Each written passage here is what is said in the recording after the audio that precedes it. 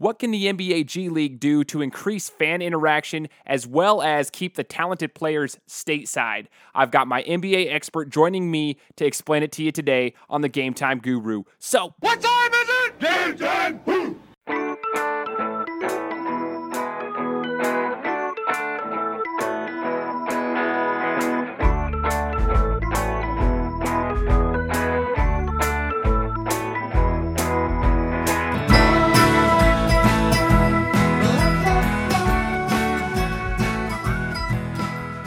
What's up, everybody? Welcome back to the Game Time Guru. I'm your host, Shane Larson, and before we get started, you know the drill. Go to iTunes, go to Stitcher, go to Google Play Music, whichever platform you prefer. Find my podcast, The Game Time Guru with Shane Larson, and subscribe. It's easy, it's free, it takes 30 seconds. Please go and do that. It helps me out, and if you can leave a review, that'd be even better. I also wanted to make a comment regarding a new app that I've been using. I've mentioned this before in the last podcast, but I'm using an app called Anchor. And Anchor is basically the new Twitter/Snapchat for audio and podcasts. So if you want to download the Anchor app and you can hear my daily quick takes that I talk about with just, a group of individuals that are, using the Anchor app, go there and find it. The name's the same, Game Time Guru with Shane Larson. You can find it and listen in on the call-ins from other individuals that are on the shows, and they'll call in. We all just discuss it, and it's in audio format. Speaking of Anchor, I'm actually joined today by a special guest who I actually met through that app because he has his own show. So today, I'm joined by the host of The Rebound, and his name's Victor. So Victor, what's up, man? I appreciate you coming onto the show. Can you say a few things like who you are and where you're from? Hey, Shane, thank you so much for having me on, man. I'm really excited to be here. And, yeah, just a few quick things about me. I'm from the Central Coast of California. I was born and raised a Lakers fan, and I've been playing basketball ever since I was in the second grade. So I'm really passionate about it, and I've been watching it for a long time. And I love talking about it over on our station on Anchor. Awesome, man. Okay. Tell us a little bit about your podcast, The Rebound, and what got you interested in the podcast world? Because obviously you're a sports fan, but I want to know what got you interested in doing podcasts. Yeah, so for the podcast, I'm running a new one starting this month called the Daily Rebound podcast, where I'll be talking about all 30 of the NBA teams. And the reason why I wanted to do that was because I wanted to still provide some content during this slow period between the NBA offseason and the NBA preseason, now that Summer League and the draft and most of the free agency news is over with. So I wanted to review each of the 30 NBA teams and give my takes on last year's results as well as this next season's results, predictions, and where I think that each of these teams will be in their conferences. And yeah, it's having a lot of fun doing it. I'm doing something similar with Anchor, like how you are using it, and using it more of like a short take platform to just publish ideas real quick, thoughts and ideas, and being able to connect with people like yourself. And it's been awesome to be able to chat with all these different people over on Anchor, and I'm really happy I was able to connect with you. Heck yeah, man. Same here. I think it's awesome. The Anchor app, if anybody is listening here and hasn't downloaded that app, I'm telling you to do so. Even if you don't run your own station, you can listen to a lot of people that are like interested in the same thing that you are. Whether you're a sports fan or not, it doesn't matter. They have stations for everything. But if you're a sports fan, we got tons of stations, tons of guys that are on there giving their insight. It's actually really fun. Whether you agree with each other or not, it's cool. You can call in and interact. So yeah, I'm with you, man. It's been fun getting to know you as well as all the other guys. So in regards to the Daily Rebound that you just referenced, where can the listeners find that podcast that you just are starting this month? So right now it's on iTunes and SoundCloud, and we will be making it available on Google Play and Stitcher as well, just figuring out the last bit of details for those other two platforms. Perfect. Okay, so if you're listening in and you want to go on to the Daily Rebound, you can find it on iTunes and SoundCloud for the time being. Head on over there and subscribe. Subscribe to Victor's podcast. He's got knowledge. He is the NBA expert, so go and check it out. Now, where else can the listeners find you as far as like your social media platforms if they want to get the most in the NBA news from you? Yeah, thanks for promoting the podcast. Really appreciate that. But our other platforms, Instagram, Twitter, Snapchat, and Periscope, we're at The Rebound FM, and I do try to post daily on each of those as well. And especially on Periscope, it's a live video streaming platform from Twitter, and there's been a lot of great people I've met over there as well. Kind of similar results that we're seeing over on Anchor in terms of interacting with other people and viewers. So it's really fun to hop on there as well. So there you go, guys. You know where to find him. Don't miss out on it. So if you didn't catch it, rewind it. Listen to what he just said, where you can find him. He's got a lot of platforms, and he's got a lot of knowledge. So go find him, follow him, and you'll get the NBA news that you're looking for. Now, speaking of the NBA, a topic that Victor and I are going to talk about today is regarding the G League, which was formerly known as the D League or the NBA Development League. G stands for Gatorade. It's the main sponsor of the former Development League. But I wanted Victor, if you could just explain to the listeners first so that we know what we're talking about here. What was the idea behind this Development League, the G League? What was the idea behind it? Why did they even create it? I think there was a multitude of reasons why they created it. I think David Stern, the commissioner of the NBA at the time, wanted to create a product similar to the Major League Baseball League, having a minor league for players to go and play in before they get to the majors. And I think that was the vision from the start. But now it's turned into sort of a different beast. It's mainly, I think, a way for players who don't really get as much of a chance to be in the NBA to try to showcase their skills and either make a way to get in the minds of the NBA scouts to show off whatever their expertise is on the floor, whether it's passing, shooting, ball handling, defense, rebounding. And I think it's a great way for those who are trying to make it in the league, and you might even have a better chance of playing in the NBA by going into this D League instead of playing overseas and such, which I know that we wanted to talk about a little later. And the other fact that it's available to 18-year-olds, and I think they're trying to push it to be a little bit more advantageous for people coming out of high school to go and actually play for money and play in a work and play in the sport that they love instead of having to do the one and done in college, because I don't think that's actually a good thing for the NBA the way it's set up right now. And so I think with the D League, now the G League, they are going to be growing it even more. They did add quite a few more teams. They almost have one for each of the NBA parent teams and organizations. And I think that we're going to be starting to see a lot more of these type of games on TV and also in other stadiums around the country.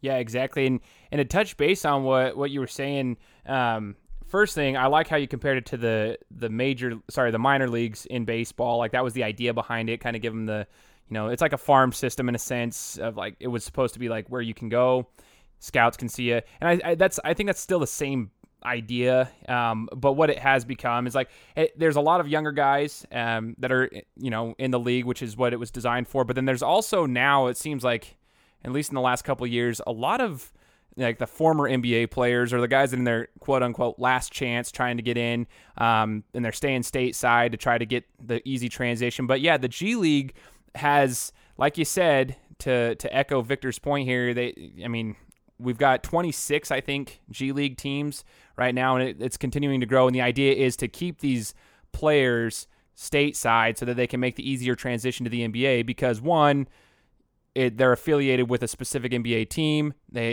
Obviously, if you're playing overseas, you can't just hop on over, on a 2-hour plane ride or whatever it may be to go play and then whatnot. So, and it's kind of funny because they try to run the same sets as your affiliate team so that if you do get called up, you get the opportunity to you already know the system that you're running. It's not a whole different game like, playing international basketball. But the one thing that comes up is, and you mentioned the overseas thing, is you'll see a lot of players. The reason that they're trying to change this G League to make it more appealing to these younger athletes is because you're seeing a lot of the younger players go overseas because of the money. Now, Victor, do you know how much like the average G League player is making as of like just recently? Do you remember how like what the average is? Yeah, so I was looking it up, and there's two different types of payment structures. So there's one where if you're a B-level player, they will pay you $19,500 for the entire 50-game season. And if you're an A-League player, they'll pay you $26,000 for the entire season.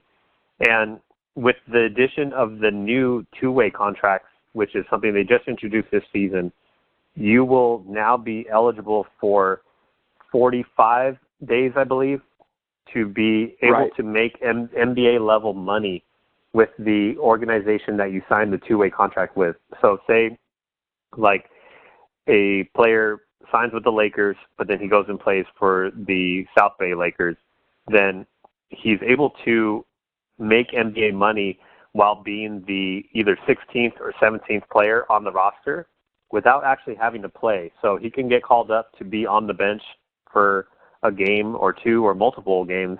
And then while he's on the bench for the parent team, like the Lakers, they would actually be paying him much more money, which he can earn up to, I believe it's $100,000 in a season. So that is a lot better than what they were getting for the past 15, 16 years. And I think a lot more teams are going to be looking to do that now that the NBA has expanded their roster from 15 to 17. That still only gives about 60 more slots to the NBA as a whole. So there's a lot more players that are playing in the G League, but they're working on more ways to keep the players here in the U.S. Right. Okay. See, I like that breakdown because the new two-way contracts is a great way to keep them here and get them at least excited about staying here in the States to play, because before, like, the way the NBA is structured, you could sign like 2 10-day contracts if you made it onto a 10-day contract on a team, and you'll see that from time to time. A lot of the players get those 10-day contracts, and apparently, after I was researching it, some of those are worth $60,000. Not every one of them, but you can make almost $60,000 in a 10-day contract, and then you can be signed for 2 10-day contracts maximum. But like the chances of that actually happening are very slim, and so like a lot of those players were turned off by that idea because you have a lot of players in the G League, the developmental league, and they're it's never guaranteed. Whereas like if you go overseas, you're making $60,000 to $100,000, and it's a guaranteed contract. It's tax free, and you're pretty much the star over there, and it doesn't matter. So a lot of the players were choosing the money, the guaranteed money, rather than this. So I think that two-way contract is a great way to get the players there, which therefore will get more fans in the stadium. Now, okay, tell me the truth. Have you been to a developmental league game before for the Lakers affiliate? You know, I haven't. They used to have it here in Bakersfield, which is about 2 hours away from me, but LA is about 2.5. So I actually never went to the Defenders, which is what they were at the time, in Bakersfield, but I thought that was pretty cool that they did have one at least close by and in a, I guess, kind of a random city in California, but I thought that was kind of cool, but I never did get to go watch. Okay, so here it's interesting because here in Boise, Idaho, we had a team that used to be the affiliate of the Jazz and the Blazers, which was the Idaho Stampede, and we had them forever. And it was just this last year that they got rid of the Stampede, and they actually moved them to Utah because it was closer to the Utah Jazz. So we had the Idaho Stampede for the longest time, and one of the major issues, the main reason that they actually left, it wasn't just to be closer to the Jazz, it was because they didn't have fans. Now, the stadium they play in here in Boise, it's literally like 10 minutes from my house. The stadium they played in has 5,000 seats. It's where our little, whatever, the minor league ECHL hockey team, whatever, plays as well. So we couldn't fill like 1,000 seats in that arena for the Stampede games. And that was what was really the turnoff. The fans weren't coming to the games. It was just ridiculous. We'd get like free tickets from my work and go there, and like they had to find ways to get fans in there by giving them like Astro jumps for the kids to go play on during the middle of the game. It was just ridiculous. So, and then another thing was we had Antoine Walker, okay? Like, we're talking about old Antoine Walker when he tried to make his comeback to the NBA, and this was just like 3-4 years ago. He was playing for the Stampede, so that they were like, okay, cool, we have this guy who's way past his prime, but, he's a good player. We know who he is. You'd think there'd be a lot more people at the games. Well, when you go and watch him, maybe one time we went and watched him. I was like, I got to watch Antoine Walker. He was actually one of my favorite players back in the day. I go and watch him, and it was so sad to watch him play. He was terrible. It was awful. We ended up losing by 20. He was not even close to what he used to be. He's like an old man playing with young kids, just doesn't move down the floor. And that was essentially what ended up happening. So the D League or the G League was having problems in some of the cities, I should say, not every one of them, but with fan interaction, trying to get people to those games. So I think this whole idea of the two-way contracts, just things that are more appealing, adding the more steps to more spots on the roster, like you said, moving it up to 70. These little things, they're making good steps and good progress in bringing these guys to these teams so that they can make the step to the NBA. It's awesome. Have you ever watched like a college player though, Victor, that you just keep an eye on him? Does anyone come to mind when you say oh, he was a great college player, and then you don't hear about him later? Like after he leaves college, have you ever? Yeah, a lot of players, to be honest, a lot of them. And it's sad because sometimes that college game doesn't translate well into the NBA. And I would say there's a lot of players throughout the college game that maybe it hurt them more by going and playing in the 1 year and getting hurt and then losing out on the chance to play in the NBA. I think that's happened more often than not. And there's so many of them. I can't even name them all. But I do know that the way that the thing is set up right now for the NBA, for them not allowing 18-year-olds to be able to play at that age, is not the right way that they handled the situation. I think David Stern really shot himself in the foot for doing that. And I think if Adam Silver was in charge when that decision was being made, that probably would not have went through. And I really hope that they reverse it, because I always hear the comparison between, if you come out of high school, you can go get a job anywhere, basically, when you're 18.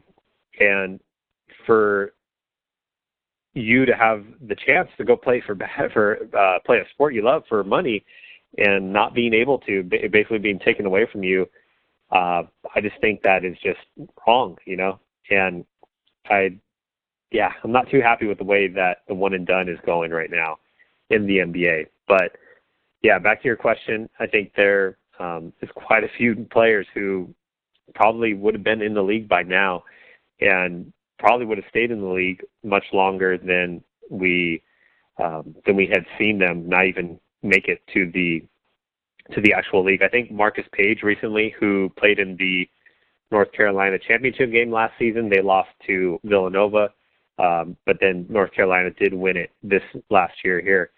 But he was a good example of someone who I thought was going to go to the NBA, but he just kind of didn't get drafted, kind of sat out all year, and now he's trying to make a comeback or make a play to get in the NBA. I saw him during Summer League, and so there's a couple players like that, I think, especially right now, who might be getting looked at but didn't get drafted necessarily. It's funny you mentioned Marcus Page, because I think the Jazz took him as a free agent or whatever, and he was like the fourth point guard on the roster when he came out of college. And I was actually hoping he'd make the roster for the Jazz last year, and he didn't. He's one of them I was thinking of, so it's crazy you said that. And I promise the listeners, we didn't even actually talk about this before we started the podcast, so that's actually funny you said that. So something else that came to mind, so I've been watching... So in regards to this, I should say, I've been watching it's called the basketball tournament on ESPN. It's the $2 million tournament. It's the third year they've been doing it, or fourth. I don't know. It's a couple years they've been doing it now. But it's a winner-take-all tournament, 5-on-5. And a lot of the old alumni teams, they put teams together that used to play in college. So like my Buckeyes, Ohio State, they put their team together, the Scarlet and Gray. And that was their team name. They just lost in the semifinals tonight, because we're recording this on a Tuesday. But yeah, they lost in the semifinals tonight, and overtime was devastating. But they had Aaron Kraft, William Buford, Diebler, Jared Solinger is actually playing for him now as well, and then John Diebler. Like all these guys, I was like, where did these guys go? Like I hadn't seen them for like 3 or 4 or 5 years because they were all on the Final Four team. Well, Diebler was on the Sweet 16 team that lost to Kentucky, but then like Aaron Kraft, Solinger, these guys were on the Final Four team. Had no idea where they went. Well, they were talking about it on ESPN. And they're like, yeah, well, Kraft, he made his time in the D League. He tried.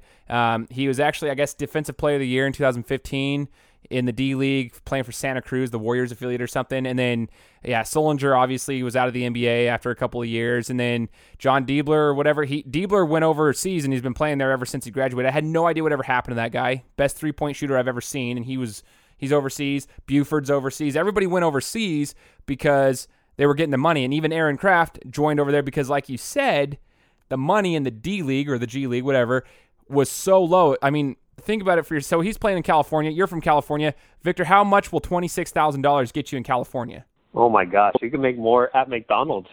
Seriously. That's the crazy part. It's like I still can't believe that they're getting paid that much, even right now.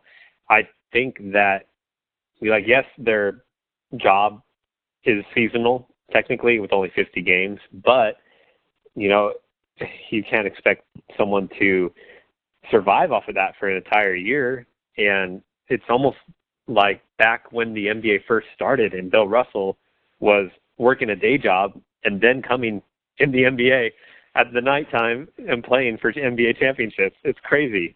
It's almost identical to that same scenario. That is insane to me. That is absolutely insane. So, just to put that into perspective, that's why I asked that question, is because we got to put that into perspective. Like, these guys are trying to play professional basketball, and you want to try really hard. And Aaron Kraft was the old point guard at Ohio State that could just play defense, lock down. He tried his hardest every single game. I mean, he was a hustler, and he always keeps trying. So, I kept thinking he was going to keep fighting. He was playing in the summer leagues the last 2 years, trying to make a roster.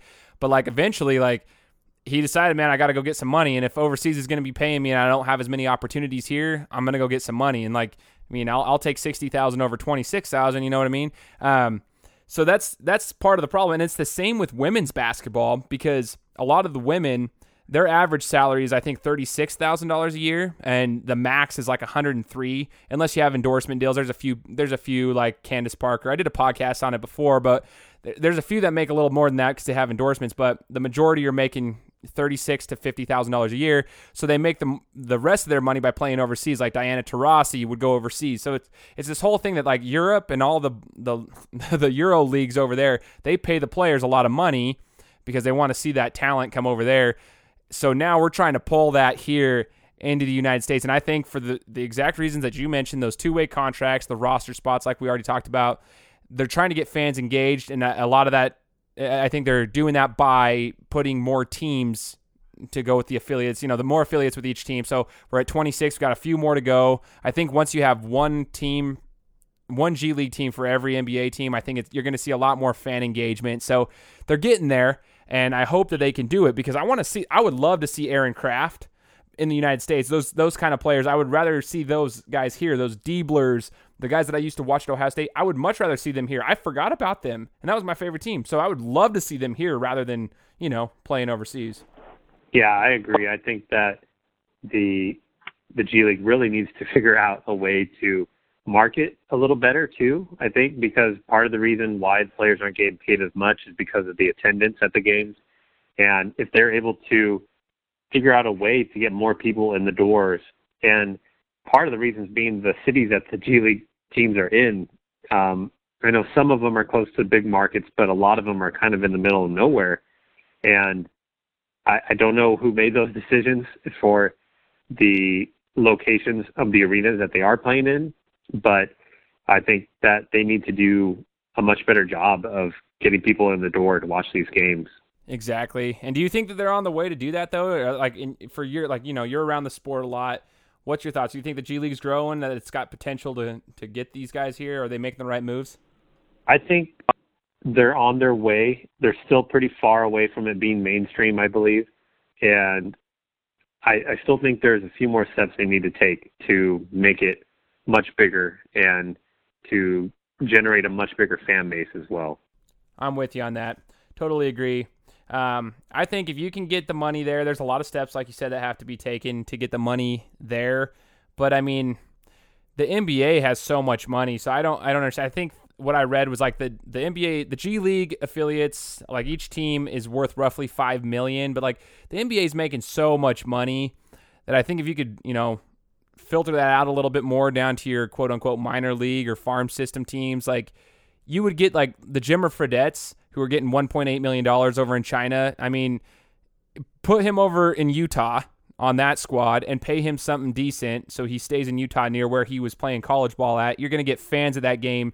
No joke. I mean, those kinds of players like that, if you put Aaron Kraft and a couple of those guys on the Canton Charge over in Ohio, which is the Cavaliers affiliate, I guarantee you're going to get people at that game. Like, it's the little things they could do to put these players where they should be and get the fans behind it. I think they're on their way, but I actually really agree with you on that, man. It's a little ways away, but they're making the changes that are necessary to get that developmental league up and going. But before we get going, to finish up, Victor, you're our NBA expert, so I'm gonna go through a list of questions here, and I'm gonna fire them off at you, and I want you to answer these for our listeners to just give your own opinion because you're the expert, and I want everybody to hear your thoughts. Are you ready for it? I'm ready. Let's go. All right. So the first two questions: who would you rather build your team around, assuming they are both in their prime? First one: LeBron James or Kevin Durant? LeBron James. Steph Curry or Kyrie Irving? Steph Curry. All right. Yes or no, Gordon Hayward will help the Celtics get to the finals this season? Yes. Yes or no, Lonzo Ball will be the Rookie of the Year? No. Which team is most likely to knock the Warriors out of the playoffs? None of them. Okay. Who is the best coach in the NBA? Greg Popovich. All right. Which team that missed the playoffs last season will make it this year? Minnesota Timberwolves. Kyrie Irving will end up with which organization? The New York Knicks. Okay. Best player in NBA history to never win a ring? To never win a ring. Tracy McGrady. Which city in the United States would you love to see have an NBA franchise? I would say Seattle. Bring one back to them. Bringing it back, okay.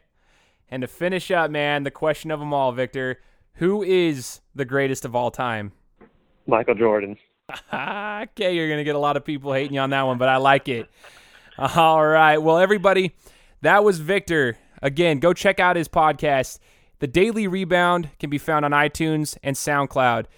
His podcast, The Rebound, can be found on Anchor, but follow him on all of his social media networks that he listed earlier, and hopefully we can have him on for another show. Victor, I appreciate you coming. Do you have any final words? I just want to say thank you so much, Shane, and I appreciate you having me on, and thank you to all the listeners for tuning in.